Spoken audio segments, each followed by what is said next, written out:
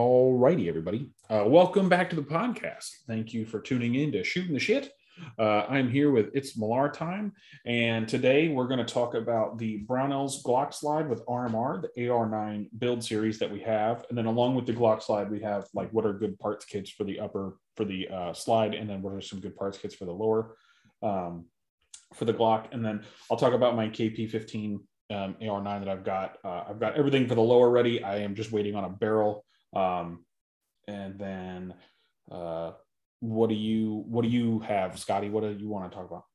I was going to talk about, we didn't touch on the unbranded AR thing. I know you mentioned it at the beginning of the last one. So yeah, I think I just said that you could talk about it if you wanted to. So. I might have mentioned it, but I think we were having fun with Christian and never got around to talking about that. So I'll touch on that.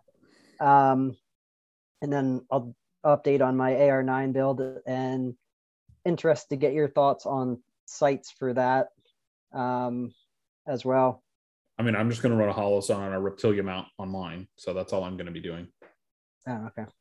Yeah, I was kind of thinking of upgrading a sight on something else and then swapping over like a Vortex, Spark AR, or Holosun, one of the two. I like Holosun. I will say this. I like Holosun. I don't like them nearly as much as I like the aim points, but I do like the Holosuns. They're very nice. Like if I had to buy another optic tomorrow, I'd probably buy a Holosun. But I'm also in the market for buying an aim point pretty soon. So, it all depends. Yeah. But I was thinking potentially throw an EOTech on something else, because I love my EOTechs. And then I think you're the EOTech guy here, and I'm the aim point guy here. Yeah, I mean I do understand the battery argument. There's a massive difference there. Mm-hmm. But yeah, I don't know. I've, in the short time that I've had mine, I love that EXPS 3. See, the reason why I don't like it, and my only reason why I wouldn't get it, is because it's not auto on. It auto shuts off. Like the shake wake type deal. I mean, I don't care if it just stayed on all the time. The problem is I don't think the battery technology is there yet to keep it on all the time, or they haven't got their reticle technology to the point where it could stay on all the time. But the thing about the aim points is no matter what gun I put them on, they're always on. Like I always just have it on and it's good to go. Like I have one that's a AA. I have one that's the DL 1/3 N. So it's just like, or no, I'm sorry, it's a AAA, not a AA. But I love those aim points just because no matter what, I know they're always on. I never have to worry about it. How, I think you probably knew this question's coming, but how do they do under night vision though? Have you played around with it? So when I was in the Army, we had what was called the M68, and I'm going to tell you right now, it's a pro. It's pretty much a pro with a different mount. Well, it's the same mount, but the mount is how it connects to the optic is a little different. The thing is when I was in the Army, like I taught people how to use night vision and how to shoot with night vision, but only with a laser. Like I was like level 1 night vision guy. Cause I was, when I went from my active duty days to my National Guard days, I was tasked with, I went from a combat arms unit. And then I went into like a HHC, like a headquarters company. And when we would go out for field training exercises and stuff, like at night, if they needed to learn how to drive under night vision, I was always the guy to teach them. Because I was the only scout in an entire headquarters company, and it was a bunch of officers and a lot of like support staff. So all like 42 alphas, which are like paper pusher people, things like that, like fuelers and things like that. So if they needed to learn how to drive at night under night vision, I was the guy to teach them. If they needed to learn how to clear a building with night vision, I was the guy to teach them. I was not like an expert. And in fact, I begged and pleaded the command to at least send like a ranger out to get me more up to speed on that stuff. And that, that fell on deaf ears many times. There are guys out there. How is it driving with night vision? I'm picturing driving around on like a John Deere Gator blowing around in the fields. I mean, to be honest, it's fun. It's fun, but it's also kind of like, you've got to pay attention to everything. Like you've got to understand, like I'd always have Humvees bumping into each other in the middle of the night. Oh, really? I mean, because people they lose their sense of depth perception when you take one of their eyes away, Yeah. because they're only operating on one eye. You're losing your depth perception, because your depth Hmm. perception, like if you ever cover your eye and you literally go throughout a whole day with one eye gone, you've lost your depth perception. Your body Huh. will eventually compensate for it, but you've lost that. So it was fun, but yeah, no, I mean, I'd get people that come to a stop suddenly, and the person behind them just wasn't paying attention enough, and they'd bump into each other. It was interesting. Granted, I was not a high speed dude. My MOS in the Army was 19 Delta. I enjoyed my time there. I was cavalry. I spent some time at the 3rd ACR. I spent some time out with 515 in the training regiment at Fort Knox before it got moved to Fort Benning. In fact, I helped the move from Fort Knox to Fort Benning. And then I went from there, and then I came out here to Fort Hood. And then from Fort Hood, I went to the California Army National Guard. So that was my kind of story there. So it's not like I did anything crazy, but it was fun, especially going from like a high speed unit where it's like we're always training, like 4 days a Yeah. week. We're in the shoot house, we're maintaining vehicles, we're doing things, and then all of a sudden you go to 1 week in a month, and then that 1 week in a month, it's like 1 month you're doing your PT stuff, the next month you're doing your yearly physical, the next month you're in the field for 3 days, and then the following month you're in the field for 2 days, and then the following month you're back to circle jerking each other around in the motor pool, looking at vehicles and PMCSing stuff, because you got to do busy work, and it was very weird and surreal. And then the guys in the National Guard were not as disciplined. Like you'd show up, and they wouldn't stand at parade rest, talking to NCOs and stuff like that, and you're like, that's not how that works. And I remember I went up to a specialist, and they were standing there talking to a staff sergeant, and I was like, why aren't you at parade rest? And he was like, what are you talking about? And he's like I don't need to be at parade rest. And the staff sergeant was like, you probably should be at parade rest until I tell you. And he was like okay. So he stood at parade rest, and then the staff sergeant was like, and I'm like, it's like every time I would go talk to like an officer or somebody like that, and we weren't in the field, it was different going from that to that. Now that's not all National Guard units. I think Charlie Company and Escondido, they were pretty high speed dudes. Like those dudes were always Yeah. training, doing stuff like that. But they were a whole unit of 11 Bravo and 19 Delta dudes, so they always were trying to outcompete each other. So it was fun there, but I mean, that's enough of my life story. But night vision is a whole different experience. I probably spent, looking under a knot, I probably spent like 6 months worth of time, like solid under night vision. But you'd say use more laser though over Yeah, using. I've Okay. never co-witnessed before, other than in the civilian world, using other people's night vision and doing that. Like that's the only time I've ever co-witnessed. I've never done it like when I was in the military. Like Huh. we had what were called piggyback units that you could put on your rifle, and then you would move your night vision to your non-dominant eye, and then you would look through the back to look through your aim point or your Trijicon or whatever. But never really, I don't think I ever really saw that, other than in a couple of environments where we had spare night vision, or they came to us Huh. with those mounts. And then I would use it just when we were doing like war games and stuff. Like I remember going to the box up at Fort Irwin and using it then and doing stuff like that. But Huh. never,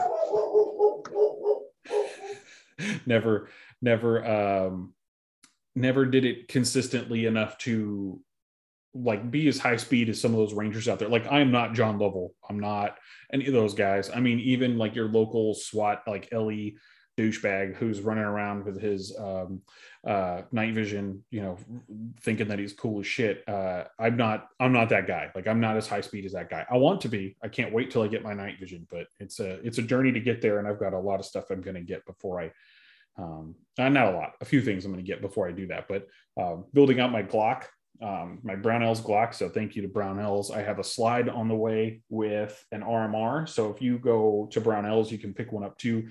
It's a 17 window slide with the RMR that you can buy. I think it's like $6.99 on sale right now. So you can get a slide and a RMR, I think for like $150 off of what you pay if you bought them both. because I think the slide's like 270 or something like that, and then the RMR is like 500 or 479 or something Roughly. like I feel like the slide might be like 240. They're great slides. I've got the 34, I've got the 17, I have the 19, that. So the 20, 30, 26. the 34 slide and the 17 slide, that just makes, if you put a 34 slide on a 17 frame, that just makes a 17 long slide, correct? Essentially, yeah. Yeah, Okay. it's gonna stick. I don't know the exact dimensions, but it sticks a good inch roughly out past the frame or past the lower receiver. Okay. I might So pick one of those up. yeah, the 34 is, I don't know. I originally, when I got into the first handgun I got was a 19, and I love the size of it. I was like, this is great. At one point, I built a 17, and I was like, this just feels goofy and big. And then down the road, I was like, this thing's pretty awesome. And then I end up building a 34, and now I'm like, yeah, these bigger guns are pretty awesome. Yeah. I want a 17, but I think I'm going to get the Brownell slide and I'm going to port the barrel because I'm getting not a marksman barrel. I'm getting a match barrel, the Brownell's Okay. match barrel. Okay. So I think I'm going to have that sent off to get ported. And then I'm going to have more stuff taken off the slide. So there's a guy I know that does some CNC stuff, and he's done some pretty sweet slide work. Okay. So I think I'm going to have him remove a shit ton of material from the slide. So that way it's lighter. Plus, the lighter the slide is, the less felt recoil you're getting. So I talked to a buddy of mine. His name is Right to Bear on Instagram, and we went through a ton of stuff about like recoil management and stuff. Like, and I was telling him like I'm kind of slow. Like shooting from concealment is not new to me, but I'm still worried about fucking it up and sending around through my thigh or something. So, and he was like, you have to get to the point where you're comfortable being on the edge. And I'm like, I've got no problem being there. I don't want to go to the hospital because I was because I was training. And he puts in so many repetitions. Now, granted, I come home every day from work and I dry fire for about 15 to 20 minutes. I unload my gun. I put all my ammunition in my office. I go stand in my living room. I turn on the TV. I play a show, and I literally just sit there and pull out my gun and I shoot at the screen. I shoot at whoever's walking on the screen. And then I turn sideways and I practice my draw, and then I practice moving. And then my dog jumps in the way and he wants to do all that. So it's like I'm getting a lot of things that are happening, and the training is good because my shots on target are very repeatable when I go to the range. But I'm really looking forward to making my 17 like a race gun that I really want to run. So I think that's something that I'm very looking forward to and I really want to do. So that's. Have you used any of like the Mantis system, like the dry fire systems? Yeah, I just don't. To me, it may be worth it, but I don't feel like it. I don't feel like I need to spend the money on that right now. I feel like I'm at a good enough level to where I'm consistently training and doing what I'm supposed to do, like doing my mag changes and stuff like that. I feel like I'm at that spot where I'm good. The issue is I don't want anyone to think that if you get that system and that works for you, do that system.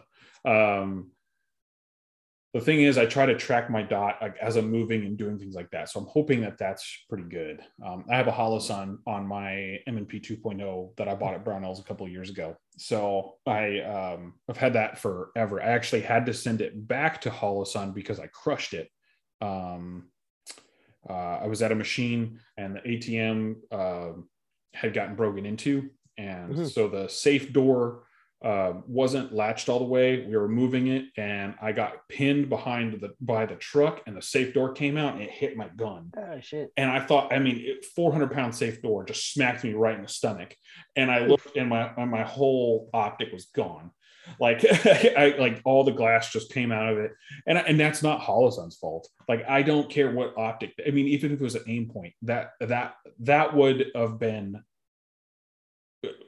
like anything. So don't ever fault the Holosun for that. I'm surprised it still almost held the shape that it did.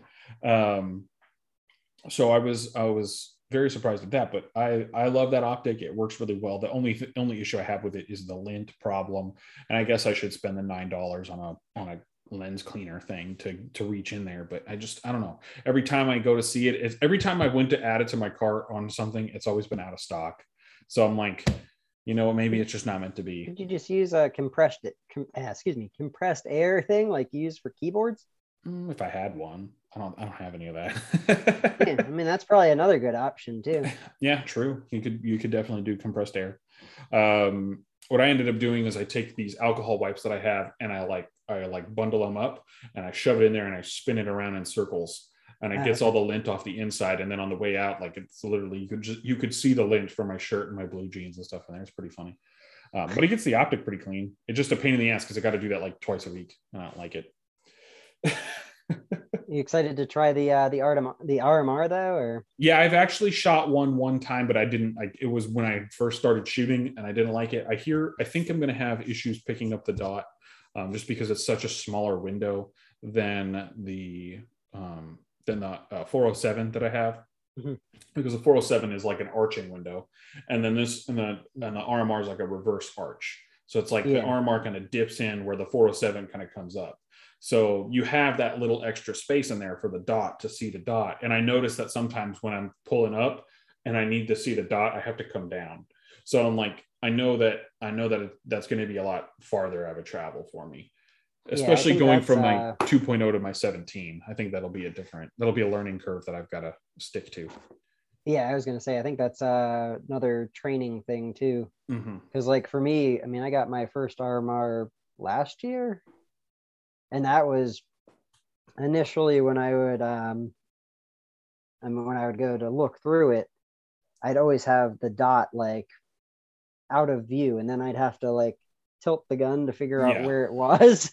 Yeah. I'm like, okay, now I know where level is. Well, now I'm pulling it up, and I'm already just making that pulling it down a habit because I know that I'm pulling it too high. So I'm trying to get to where it's like that pulling down is a habit on the way out, because now natural. So now, like when I bring it up to my chest, I drop my shirt and then I punch out. And when I'm punching out, I'm angling it down just a little bit more. So now I'm finding that I'm angling it down with my M&P, that it's coming into the window a lot quicker. So I know with the Glock, because it has such a higher grip angle, I know I'm going to have to point it down even farther. So I know that will be a learning curve when I get there, but it will be interesting, especially because I love the challenge of it. So like, I'm wondering if maybe I should put the RMR on my daily carry gun, so that way I'm used to it, because that's the gun I'm going to carry every day. And then I put the Holosun on my Glock, so that way I have that more window for the bigger window. But I also want to try, I really want to try the Aimpoint mailbox, or the 509T that Holosun has. I think the 509T would probably be a pretty good optic too. The other one I've been eyeing or been recommended is the RSO to throw on that 34 because of the length of it. The SRO? Yes, SRO. You said RSO, and I was like, what is an RSO? A range safety officer? Yeah, exactly. Yeah, I've been that's been recommended a few times to throw on that 34. But I haven't jumped on that just yet. And the window on that's a lot bigger too, because that's actually round. Yeah, Mike from Heat Holders, who's a podcast host. I swear to God, he's not dead, or we haven't kicked him off the show. He's just been super busy with work. He has an SRO, and then my buddy Alex at Right to Bear, he also has an SRO, and he says that he loves the SRO so much that it's hard for him to go back to the RMR because it's such a smaller dot. Did I lose you? No, I'm still here. Okay, sorry. It made a weird sound, so I didn't know if I screwed up something. But he's saying that going from the SRO to the RMR, he's got to do a lot more dry fire to get back to the RMR presentation than he does with the SRO. He's like, with the SRO, it's like having a TV screen that's 50 inches versus having a 24-inch TV screen. That's like, pretty much what I've heard. Yeah, he's like, it's definitely worth it. He's like, but the SRO is not as durable as the RMR. He's like, I've done a lot to my RMR, and he's like, I'm afraid to do a lot to my SRO. So, Thinking about it, I don't even know material wise. It does look like they might have changed it up a little bit between the two, probably Well, to get that. the problem is the window is so big and you can only make it so strong for Yeah, how big that is. And then the stuff along the side, the window shielding around the side is not very robust. So guys are like, cops were buying the SROs and then like, they go roll with a bad guy on the ground. Or just an innocent human. And and they are ending up breaking their SROs in their holsters because they're not as durable as the RMRs. So I think there's a ton of agencies, even Aaron Cowan had stated like I like the SRO, but I wouldn't use it for duty use, because he did a drop test, and I believe in his white pages too, that are white papers. I can't remember what he called it, but he even stated like the SRO he didn't think was a duty use optic. And most, to be honest, if one cop says it, they're all going to say it. So I think that taking Aaron Cowan's training experience and all of that as a LE, I think that he has a lot of knowledge and he's very analytical about it. I don't know if you've seen his video formats, but they're all the same format. I mean, he's very good at doing repetition. So yeah, I love watching his reviews on stuff, and like him running through his thought processes behind he's analyzing it. I'll put it this way. I see a lot of cops on YouTube, like Tactical Considerations, who may be the world's nicest guy. But when they start going, well, with my experience as a police officer, that's kind of when I shut the video off, because I don't give a shit about your experience as a cop. And that's really not because I'm upset with police in the current state, but what it is it's like, that's not applicable to me. Like, I don't give anything about, like, that may be applicable to other LE out there, and that may be what his thing is. But to me, it's like, when I hear, well, in my experience as an LE, no, I want EDC experience, because that's what I'm doing at work. I'm carrying a gun every day to save my life. It's different than yours. Mine's concealed. Nobody will ever see mine. You're carrying yours in a holster because you have a badge and you get to intimidate people. I am not doing that. So like that's my thing. Now, granted, if you're an LE and you're listening to this, I understand you may already be fuming red and blowing blood vessels in your eyeballs. But know that I do not hate police officers. I think that there are good cops out there. And if you're a good cop and you're letting bad cops be bad cops, then you are a part of the bad cop problem. That's how I'm going to leave that. You can DM me, Hoodlums Gun Bench on Instagram. Party hard. I pulled up, I'm looking at the SRO. But yeah, I mean, the shape of this just doesn't look as durable either. Mm-hmm. I mean, being round, it just, I don't know. To me, it looks like a pit bull with a giraffe neck. That might even be part of the design of like the RMR, where it does go down like that, because the impacts are going to be on the side, which is probably not going to impact the glass in the middle. Yeah, the RMR stands for ruggedized miniature red dot. So, or micro red dot, or miniature red, I don't know, whichever one. Who gives a shit? The thing is it's meant to be that durable. The SRO was meant for competition. Trijicon has even stated that. So it's, I think competition, you still need a very durable optic, but I don't think you need it to be as durable as a cop's optic. I don't understand why, if they state it's designed for competition, why everybody's out there reviewing it for non-competition. Because it's the internet. I'm just, I'm an auditor by profession. I'm just trying to understand. Good luck. Good luck understanding the internet. There was that guy that commented on your video that I commented on. He was like, that barrel, does that threaded barrel make it quieter? And I was like, I can't believe somebody asked this question. that was a shocker. I could not believe that somebody asked if a threaded barrel made a gun quieter. He must be a lefty. And not left-handed shooting. Yeah, that was I don't know. That was one of those out there questions for me. Yeah. But And again, like, like I have no problem if you want to ask me a question, but if you can't put in the basic research, like the absolute, if you're coming to my video and you give me like the smallest amount, like there's somebody went Gen 1 v Gen 3, and I was like, huh? And he's like, I asked, is it Gen 1 or Gen 3? And I was like, you like Gen 1 v Gen 3? There's not even a question mark there. Like, like really? So that was my thing. I don't get it. Like I don't know. I think that there are people on the internet out there who see the new thing and they don't know anything of the old thing. So they're like, oh, what is this? Like when it came to AR9s, who was the first person I called about needing help with an AR9? I went to you and I went to Russell Fagan, the guy who sent me the AR9 lower. And I'm like, what do I do here? Like I've never built one of these before, and I'm not going to YouTube, because you go to YouTube and it's all like you can go to 12 different videos and get 12 different answers. That's factual. And it's everybody's running different stuff. Like I look at, I went on Brownells and I looked at, they sell like a AR9 buffer setup.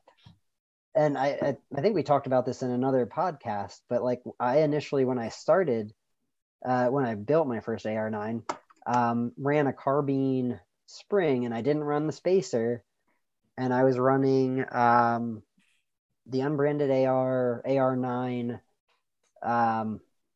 buffer, and because I didn't have the spacer, my BCG was coming back and hitting my lower. And that was pretty scary considering I had just SBR'd the thing. Yeah. So what I had done is I bought the 308 spring, and I have the chubby buffer that you told me to get, the Expo Arms 8 ounce one. So I bought the Expo Arms 8 ounce buffer that's longer, and I tested it with my bolt carrier group. So my bolt carrier group comes far enough back to eject the brass, and it comes back to lock the bolt on the last round. But it doesn't like force my bolt carrier group all the way to the back. So I'm hoping that I have hot enough ammo to run it with an 8.4 ounce buffer, which I was about to say, because I think I'm running a 5.4, so I definitely didn't recommend the 8, but a lot of people are running a lot heavier than I do. So yeah, this is also that 308. That 308 spring is between that and then the spacer on the back. You should be safe. Yeah. It won't hit I didn't get the spacer. There's no spacer. I just got the extra long buffer for it. Oh, okay. So there's no spacer back there. Or maybe there's one built into it. I don't know. I was curious about that with that lower. I'd be very interested to hear what they say, because ultimately I would think it should be built into that, with it being polymer. They might have. I have no idea. Even if you're out at the range and you have any issues, you can literally, some people just stick quarters back there behind the buffer. I'm not worried about it, because when I was testing it with the thing, like it'll go back. Russell Fagan said that he was running his KP15 with a 16-inch barrel, or his KP9. I'm sorry, not KP15. His KP9 with a 16-inch barrel, and it had a ported barrel. He was running that, and he was running S&B, and I think he was running Magtech. And he was running that with an 8.4 ounce buffer, and I have an 8 ounce buffer. So I'm thinking that mine should work. If it doesn't work, I have a 5.4 ounce buffer, and then I'll order like a 6 ounce buffer or something like that, like one of the longer ones. But building an AR9 and building an AR15 are two drastically different things. I think that Glock mags are, yes, plentiful, but I wish they would have gone with a Colt style mag. I feel like that would have been a better system. I think there's definitely different schools of thoughts behind that. There is the Glock mag aspect is just nice because you can have the same mags as your sidearm. Yeah, and I can see that, like, because I have a 27, I have a bunch of 17 round mags. I'm gonna try these Magpul mags out. They ran great in my Glock before, so I've had good luck with these, but I hear people say they're trash. I've had hit or miss experience with them. I bought the 15 rounder when they first came out, but I know when they first came out, they also had some issues where I think they wound up sending out parts to people that were in the impacted batches. But I had some feed issues with mine that was not in the impacted batches. But this follower looks identical to a Glock follower. So I'm assuming yours probably didn't look like that. My 17 ones that I picked up a 3-pack of 17 round ones, and they run fine. Yeah, these are 17 ones. I don't think I'm going to, because I think a lot of guys hate the what are you called? The 15 rounders, because they were junk. I think the 17 rounders do a lot better. The 27 rounder that I've had, I've shot a bunch through, and there's no issue there. So I think your dog does not like you being on the podcast. So I think we've got she's got somebody outside barking, and she's responding. So yeah, no, I like the 17 rounders very much. I think they're probably some of the better Magpul. They're PMag 17, so I think if you're going to run the PMags of the Glock mags, these would probably be good. But I'm going to test them out, and I'll report back my findings when I finally. Do you have any 21s? No, I don't have a 21. Like Glock 21s. No, the PMag. Glock mag. The 21 rounders. Yeah, I snagged one of those. I haven't had a chance to run it yet, but I snagged it because it's supposed to sit fairly flush with the grip. So like the 27 still sticks out a little bit, but if you were going to at any point go like prone or something, the 21 should be pretty level with the grip. I'll try to find one. I'm pretty sure I could go pick them up at like Bass Pro or some gun shop around here. Because in Texas, we don't have stupid magazine laws yet. Yeah. I have a feeling with all the Democrats, moving here, we probably will. But no, I got 500 rounds of Frontier for 5.56 though. 55 grain. I swung in our local Bass Pro the other day and snagged up the Herders brand, their in-house brand. Yep, my understanding is that stuff's actually made by Winchester.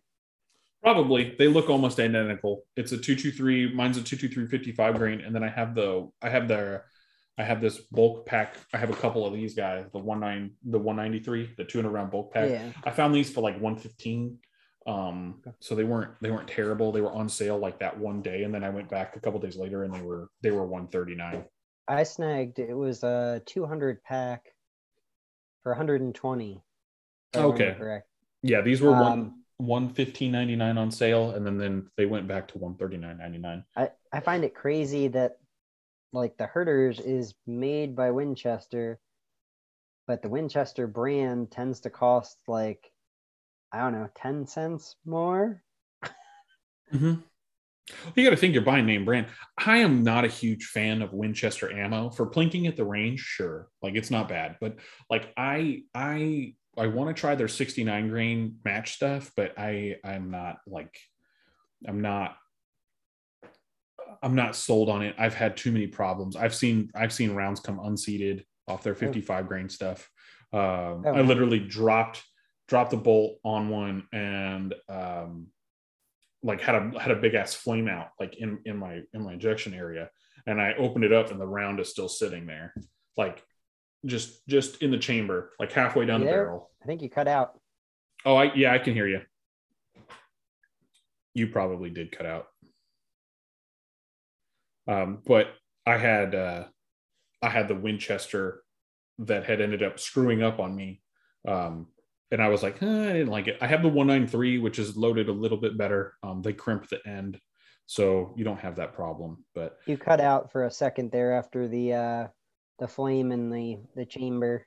Yeah, so I had a flame out in the chamber, and I was like, I pulled the trigger. The round went down the barrel, but I guess it didn't seat fully, and it just shot flame out like right at my face. Wow. And at the time I was shaving, so it wasn't like, it wasn't like I was missing any facial hair. But no, it did kind of poof on me. And That was kind of the last time I bought their 55 grain, just their normal like plinking stuff. And that was Winchester? Yeah, it was Winchester, the white box. So now I have the Winchester white box in 193, which the only reason why I have it is because it's crimped at the end. If it's not crimped Winchester ammo, I'm probably not going to be buying it.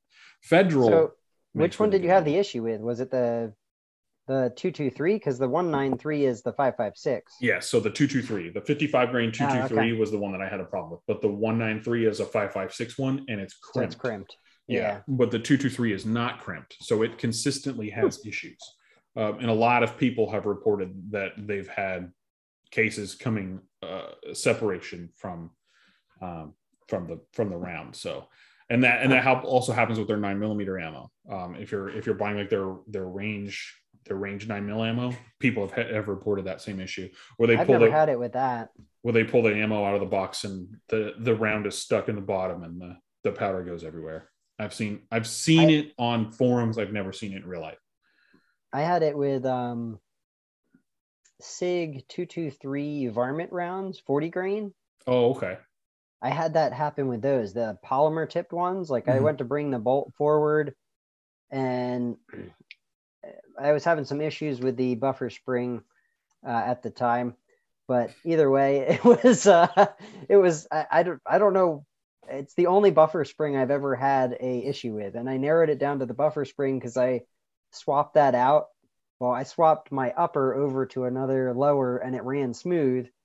And then as soon as I changed it was an Aero Precision buffer spring and it's higher tension. I measured the length and everything, to like Chad's, what's in spec, and it was in spec, but this thing, the tension on it was higher than any other buffer spring I've had. So it was bringing the bolt forward like super aggressively and riding over the rounds in cases. So it would like semi-extract and then go right on top of it and dent the hell out of it.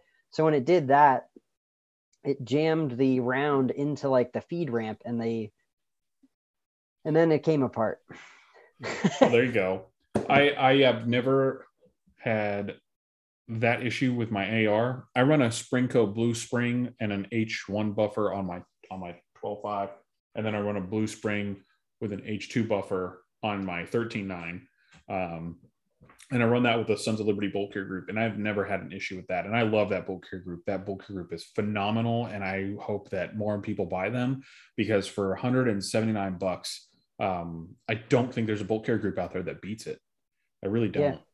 Yeah. I love my Sons of Liberty stuff. You know that. Yeah, and I mean, I consider myself a fanboy, so I just saw on. I know we're Brownells people here, but I just saw on Big Daddy Unlimited.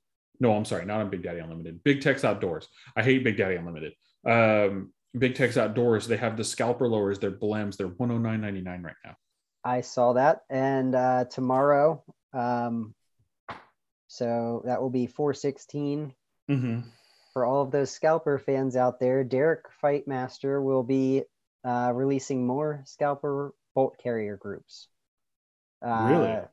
The most I've ever, I had heard they only release 100 a year. I have no clue what he's at. I've seen him drop 3 drops so far of them. The scalper, it's made with the updated pins, right? Something like that. It depends. The one that I bought is essentially the exact same as your standard Rebel flag or the Liberty stripes or some shit. Well, it's the Sons of Liberty flag. Yeah. So, but yeah, know. I'm blanking. I'm blanking on the term right now. It'll come to me. But yeah, it's essentially that exact same bolt carrier, just the scalper logo engraved in place of the flag. And they only do limited runs of them, so when they pop up, people go nuts. Oh, really? Yeah, I was surprised when I got mine because it was at Christmas, and we were out of town, and as we were driving down there, I had my wife set up the notification so it would let me know when they were posted, and I left my phone in the other room charging, and I'm like, let me go check on my phone. I look at my phone and I'm like, oh shit, they posted them. And it was it was like 12 minutes after, and I like flew through, checked out, and then I think right after I was done checking out, like there was probably So, me and yeah, they were out after that. Like I oh sent wow. it to a couple buddies. I was like, hey guys, these are up. And other people were like, I didn't get one. So I literally, as I flew through checking out, I managed to snag one. They were like Later, 30 or $40 more than the normal one, right?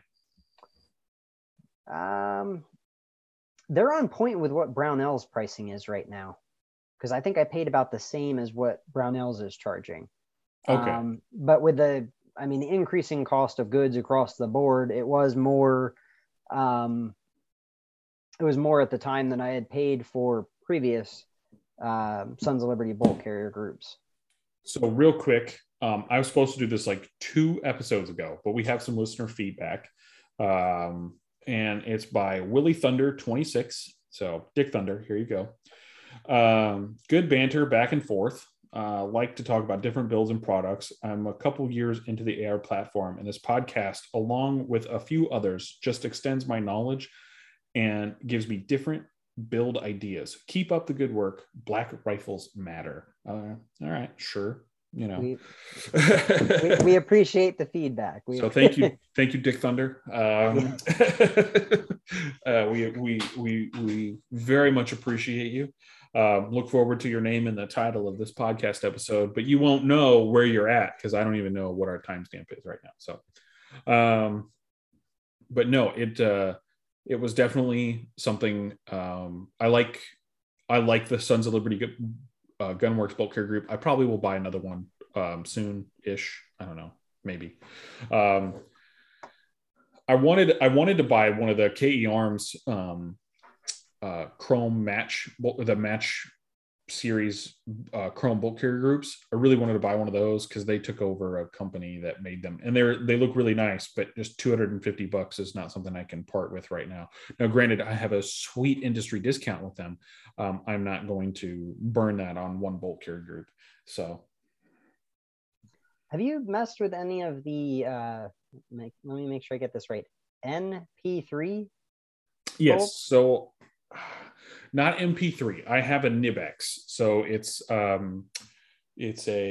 WMD guns makes Nibex. That's their thing. So it's nickel boron something. It's like treated different.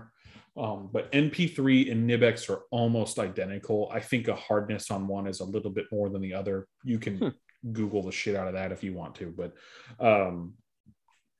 I like the Nibex. It's good. I do burn out rings in that bolt carrier group, though. I mean, I swear, if I run 400 or 300 rounds through that bolt carrier group in a range session, I have to put new rings in it. That's just how it goes. Like, and I've sent it back to them like 4 times, and every time they're like, nope, it's specs right, it's gauged right, it's perfect.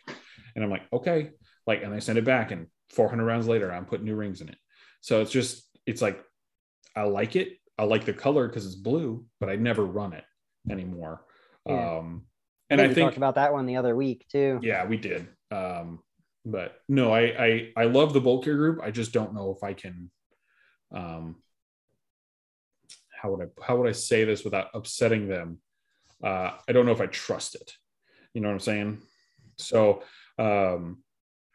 that's kind of one of the reasons why it hasn't gotten a review. Was I really like the bolt carrier group. I couldn't give it like a, hey, this has my stamp of approval. Like if I'm putting something in my gun and I'm testing it to failure. If it fails in 300 rounds, that's a problem to me. It's basically not shit hit the fan approved. Yeah, and you know, my whole channel and everything is about that. And by the way, I got a video taken down the other day. So mad at that. I got my first warning. Yeah, what you said that was something about like they said you were building on. Yeah, and they were saying I was assembling firearms on YouTube, which I don't think I was, but let me find the video that I got taken down.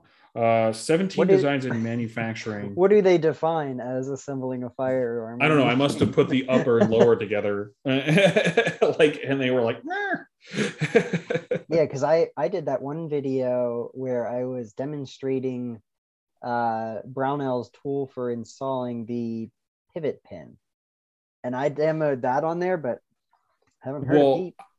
So that video had like it had went from 9,000 views to like 29,000 views in a month.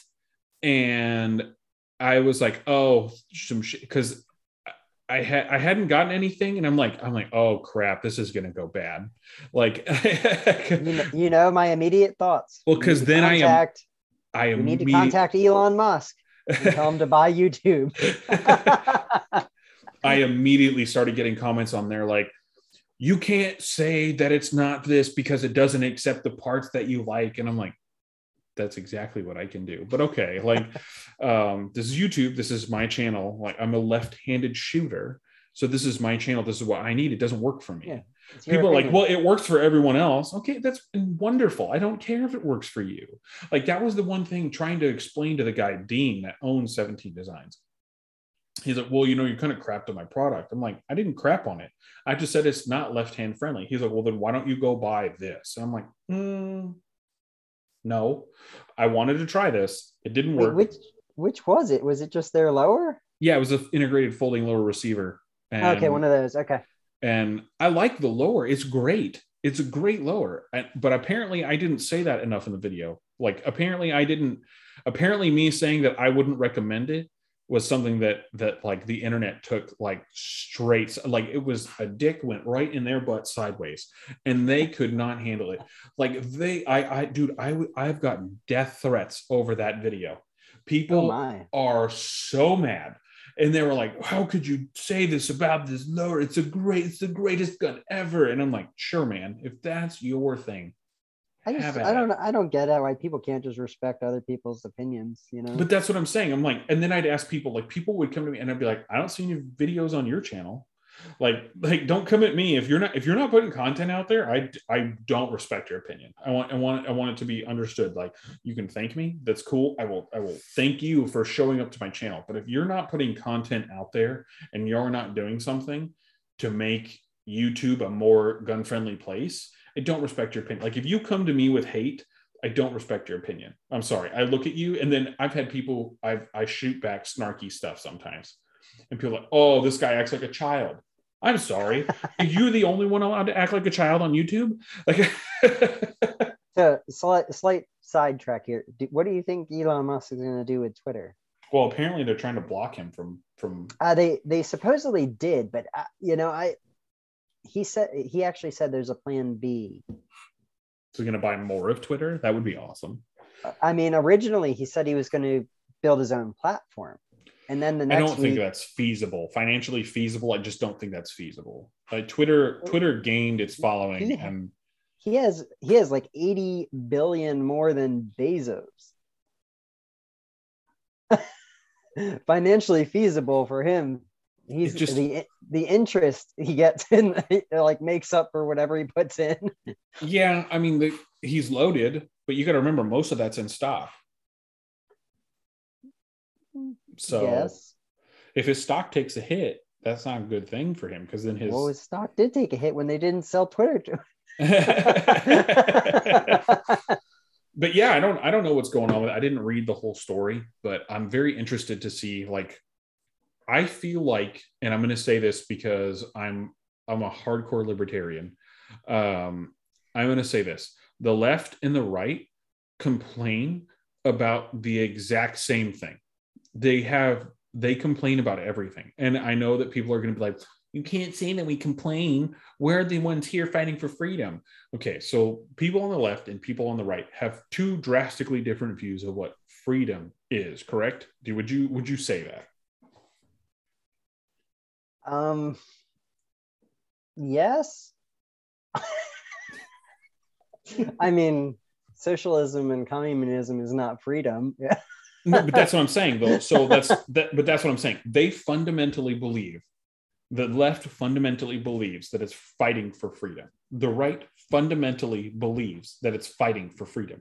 I'm over here in the middle going, I don't fucking care what you do. I just can't wait to shoot both of you. I just want to be left alone. That's, I don't know. I mean, and we've talked about this long ago. I mean, I have family that's in Venezuela. Yeah. So for me, like, I've heard from family that's immigrated over legally. Mm-hmm. the stories of what's going on there, like when they had the power outages. I can't even remember what that was, four When they were years eating the ago. family dog because they haven't had food in 2 weeks. No, I mean they had to boil the water, and meanwhile on the news you're seeing people that like didn't have access to being able to like didn't have, I Boil guess, water. gas appliances and stuff to be able to boil, and weren't bothering to start a fire or anything to do so. So like I watch what's going on, and I find it kind of scary when I hear how everything developed down there, which is the left demoralizing the right and basically forcing people to vote one direction, and that is how it was done down there. See, but And that's when you look, exactly why I follow neither party, because I see them both being driven into the ground by a crazy lunatics who were only there for power. I And mean, you can't. I don't think, looking at what's going on, I don't really think anybody can not argue these days that they aren't there for power. but that's what I'm saying. Like I see both sides, and I go, I want nothing to do with either of you. First of all, I don't think the system necessarily works the way we want it to as a free nation if we only have red and blue. Like I don't think so. I think that you can be like, don't get me wrong. I get along more with people who are Republican until they go, oh, I'm for um I oppose gun control, but, and I'm like, no, see, that's where we don't get along, is in the minutia of it. Like, I don't like gun control. I think there should be machine guns out of vending machines that you can go buy at the mall. I personally believe that. Do I think that that's going to ever be feasible? No, because I don't think that people understand that freedom doesn't mean you're safe. Vending Freedom means machines, freedom vending means machines you with can do anything. drop-ins, with drop-ins. Yeah, I don't I don't give a shit what you buy. Like there are people who are upset about people buying drop-in auto sears for their Glocks in Baltimore. And I'm like, who gives a shit? Now, if they're out there on the street shooting their machine gun just randomly, that's a problem. And that should be taken care of. But if you're out there and you're buying a drop-in auto sear and your gun goes in the safe, and then you go to the range and you go shoot at the range, who's gonna fucking care? Nobody's gonna care. Nobody's gonna care. But the guy who's like, you have a machine gun, and he's like, let me see your tax stamp. Like, if you show up to the range and you have to let me see your tax stamp, I am going to kick you in the balls. I'm gonna be like, that's my tax stamp. I hope you understand that. Like, because I have a lower that has a tax stamp, and I never bring it anywhere, because every time I bring out an SBR, someone's like, what are you doing? And I'm like, People ask you? yes. You go to the range if you have an SBR, and there will be people come, you have a tax stamp for that? And I've Oh, literally turned around and been like, F you. I mean, It's also not a lower that it's a lower that I SBR'd that is broken. So the pin is completely fucked on it. Like, for the trigger, like, it's completely dunzos. Like, you have to have a cassette trigger in there, and I don't like shooting it, and I don't want to run it. So I've just kind of understood that that's $200 that took a shit. But when I did run it, like, there would be people who would come up and be like, what are you doing? Like, you have an SBR. Like, I'll go like ahead. when I did my, I mean, I did that AR9 was my first SBR. And I mean, I do most of my shooting in the field. So I like going into, in field, I mean like farm field, just Yeah. to clarify for everyone here. Um, but the first time I ever went to a indoor range, like I wasn't sure what to expect. Like I was like, oh shit, they're gonna, they're probably gonna check all my paperwork and stuff. I went in there, like showed the dude, and I didn't even have it engraved yet. Like I went in there, and the dude literally, like, he unzips my bag to check what I have, and he just drooled all over it. That was it. He was like, oh my god, this is sweet. Didn't ask for my tax stamp or anything. I love the pro freedom stuff, but there's a range out here that if you have an SBR, they're like, oh, we need to see your paperwork before we let you on the range. And I'm like, no, you don't. I went with a buddy of mine. He's got an SBR, and he was like, we need to see your paperwork. It's range policy. And I'm reading the policies on the wall, and I'm like, I see nothing about paperwork. And he's like, oh, well, we have it written down here on this. So I started reading the thing, and I was like, there's nothing on this paper that says you have to see that. I'm like, pointed out to me because I'm looking at it. He's like, should be under 19. I'm like, no, 19 talks about you don't allow FRT triggers in here, but it says nothing about SBRs. And because they're also one of those ranges that are like, one shot per 5 seconds, which apparently those are here in Texas, which drives me up a wall. Yeah, that's kind of crazy. Yet, we have machine gun rental places that will let you walk into the bay with a machine gun, load it up, shoot it, not even care if you've ever shot a machine gun before, take it back out and you're good to go. Like, there are some of those ranges too. It's like, okay. But no, we went there and I'm like, no. And he's like, well, it's range policy and I'm the manager, so I don't want to see your tax stamp. And my buddy has a tax stamp. You can see it serialized you can see all of his stuff that he's got on there on the bottom. And I'm like, let's just go.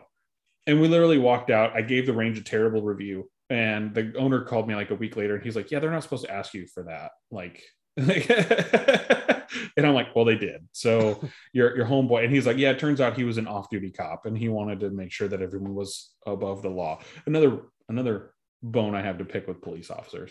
But yeah, I don't know. I mean, I always keep my also, just so you're aware, I keep my paperwork with me wherever I go because you're supposed to. Just so you're aware, the law is here in Texas anyway. The only people you have to show your actual tax stamp to is an ATF agent or an IRS agent. That's it. I wonder, is that done by state or do they do that federally? What? Like it to show who you have to show it to. You don't have to show it to like a normal police officer or sheriff's deputy, but you have to show it to an ATF agent and you have to show it to. But is that done at a state level or is that a federal thing? That's a federal thing. So because the SBR is if you're doing a federal tax stamp for your SBR, you're not doing a state tax stamp. So I think that is what you need in order to. I didn't know that. I mean, I always keep all my stuff on me, anyways. My paperwork I keep in my range bag, so I have it there. That's one of the things on the ATF website. That's one of the things on the ATF website. I think that they've even stated like who, like, they say that you should show law enforcement, but I talked to a local attorney here, and this is not legal advice. Let me put this out there right now. You should speak to your own attorney. But where I live in Texas, who I've talked to, they stated that you, the only people you have to show, you, like, unless you're court ordered to show it in a court here, the only people you have to show a tax stamp to would be an ATF agent or an IRS agent. Now that's wild. I've never heard that before. That is not across the board. There are some states that have made the law that is like, if a police officer asks you for your tax stamp, you have to show it. I don't know if that trumps federal law or not, but every state has a right to enact their version of laws. States' rights. It's kind of what it's all about. The Constitution was written for pro-freedom, but you have to understand that states can make their own rights. That's how California kind of gets away with a lot of shit they get away with. And people want to sit there and say, well, the Constitution allows me the right to the Second Amendment. Yeah, the Constitution also allows the states to make their own rights. Like, they also allow the states to amend their own constitutions as they see fit.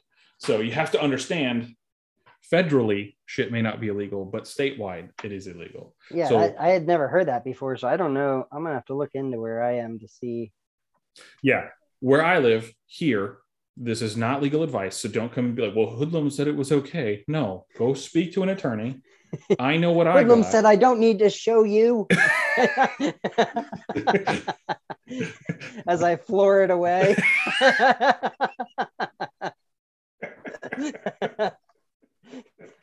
Oh man, that would be hilarious. Hoodlum said no.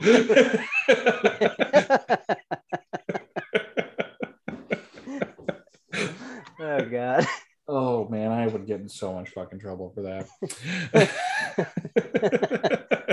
The other one I heard somebody told me was if you get pulled, and I wonder, is it like this in Texas? If you get pulled over in Texas, do you have to notify them if you're carrying or not? I should probably look into that. I haven't been pulled over yet.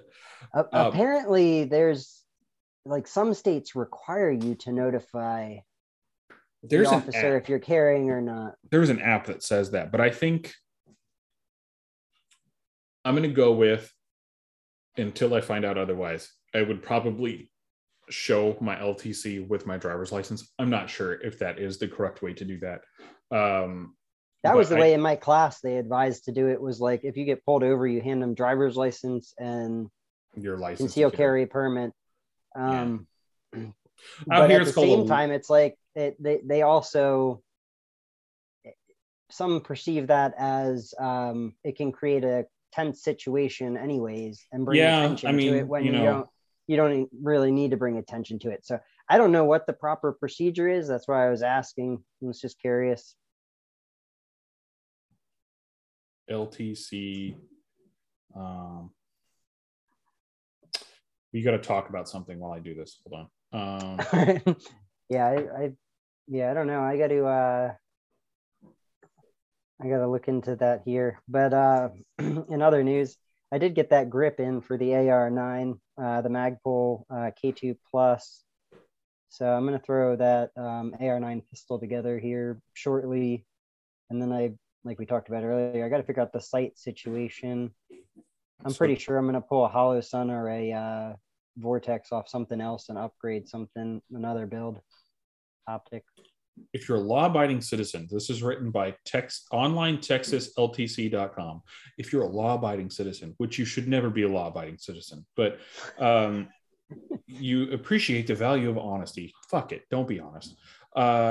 However, if you're carrying a concealed firearm and are pulled over for a casual traffic stop or minor violation, you might have second thoughts about telling the police officer you're carrying a firearm.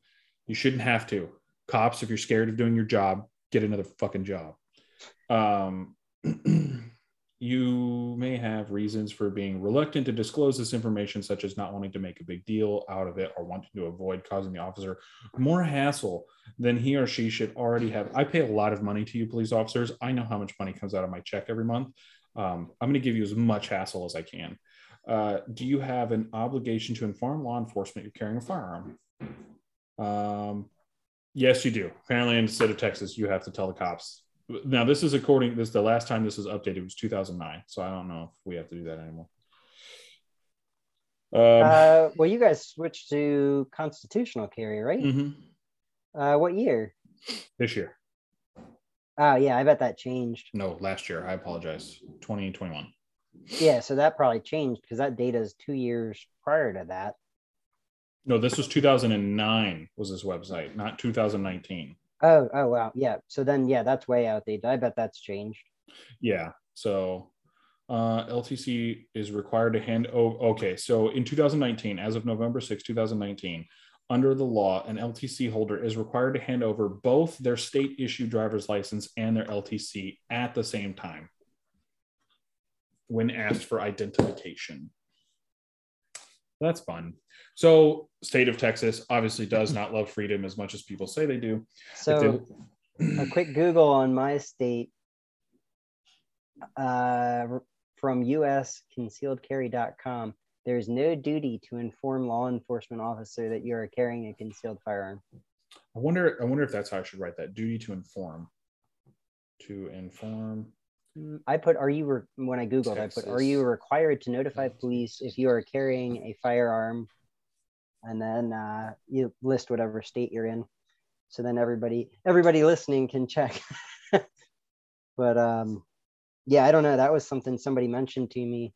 Okay. So in the state of Texas, this is on the texas.gov, section 411-205, the Texas government code states that if a police officer, if you're pulled over and you are carrying a handgun and the officer asks you for ID, that you must show your license and your LTC.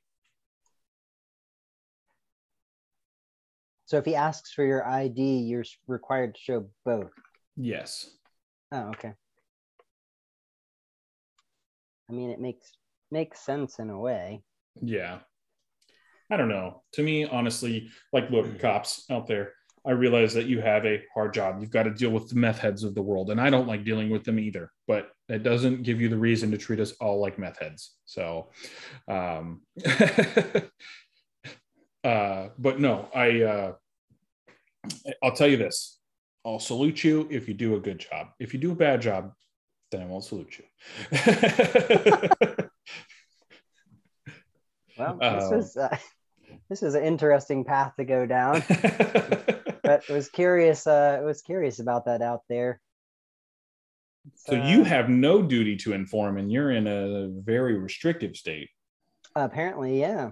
And I have duty to inform, and I have a freedom state. So that tells me that Texas is not as pro-freedom as we should be. Or they might just feel in my state that nobody has them anyways. I will say though, the thing that pissed me off the most was the officer safety argument for not wanting to pass permitless carry in the state of Texas. I still love that one woman's comment about it's going to be Wild West pimp style out here. Oh God. Oh my God. If you used officer safety as a reason to not pass permitless carry, you have absolutely zero recollection or zero understanding of what or why people carry firearms. We don't carry firearms because we're going to go get in a shootout with the local gang. That's not what we're doing. Carry firearms because if in the last chance we have to pull out our weapon in self-defense, we will have to stop them by any means necessary.